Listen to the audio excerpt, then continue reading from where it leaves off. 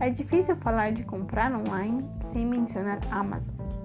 Essa empresa não é apenas uma das primeiras, ela também é um exemplo que existem muitas vantagens em fazer uma compra online.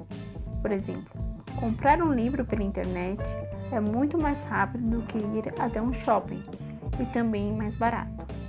Isso porque o custo de manter um armazém é muito mais barato do que manter uma loja no shopping. Os clientes economizam dinheiro e tempo. Lógico, existem muitos produtos que não são tão fáceis de comprar como um livro. Por exemplo, as pessoas gostam de experimentar e sentir a qualidade das roupas que estão comprando e também preferem ir até a loja quando o produto é caro para avaliar. Mas depois que se certificam que o produto é de qualidade, esses futuros clientes voltam para suas casas e fazem o seu pedido via online. Contudo, existe muita gente que gosta de ir ao centro comercial e ter suas compras de forma imediata.